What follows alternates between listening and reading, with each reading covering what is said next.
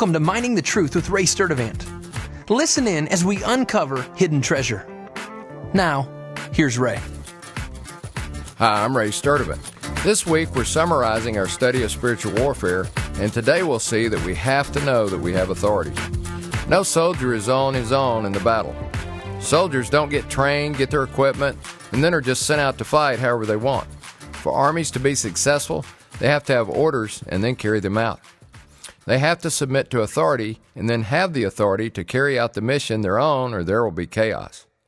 We function under the authority or headship of Jesus. We can only claim His authority.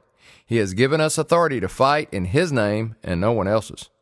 When we're attacked from the enemy, we claim authority over the enemy by the blood and authority of Jesus. He has defeated the demonic realm at Calvary, and especially on Resurrection Day. The demonic realm all the way up the ranks to the head, which is Satan, were defeated by Jesus, and they have to obey Him. The New Testament is ripe with stories of Jesus claiming authority over the demonic realm. You see, as God, Jesus already had authority over the demonic realm. The cross was how He secured victory over the demonic realm for us.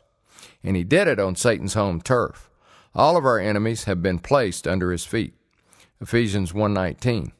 And what is the surpassing greatness of His power toward us who believe? These are in accordance with the workings of the strength of His might, which He brought about in Christ when He raised Him from the dead and seated Him at His right hand in the heavenly places, far above all rule and authority and power and dominion, and every name that is named, not only in this age, but also in the one to come. And He put all things in subjection under His feet, and gave Him as head over all things to the church. This means that there is nothing that can come against us that has not already been defeated by Jesus. And the good news is, Jesus gives His authority to us to stand against our enemy. In other words, when we stand in Jesus' authority, the demonic realm has to respond because they've been defeated on the field of battle by our commander. I believe that this pertains to our individual struggles as well as struggles other people invite us to engage with the enemy with them and on their behalf.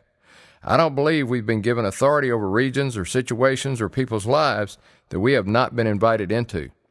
Authority and hierarchy are given and ordained by God, and I believe that before the fall of Satan and his demons, there were positions of authority given to the angelic order by God.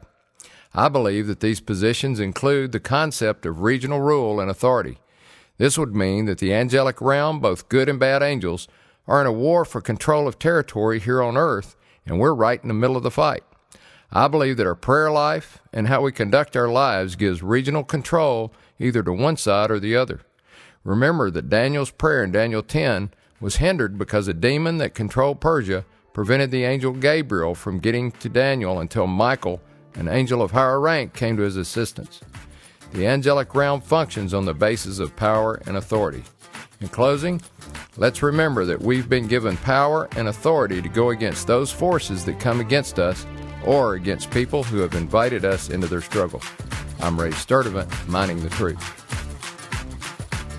Thanks for listening to Mining the Truth with Ray Sturdivant. If you have questions or comments about the show, visit us online at miningthetruth.com. Thanks again for listening, and join us tomorrow as we continue to uncover hidden treasure.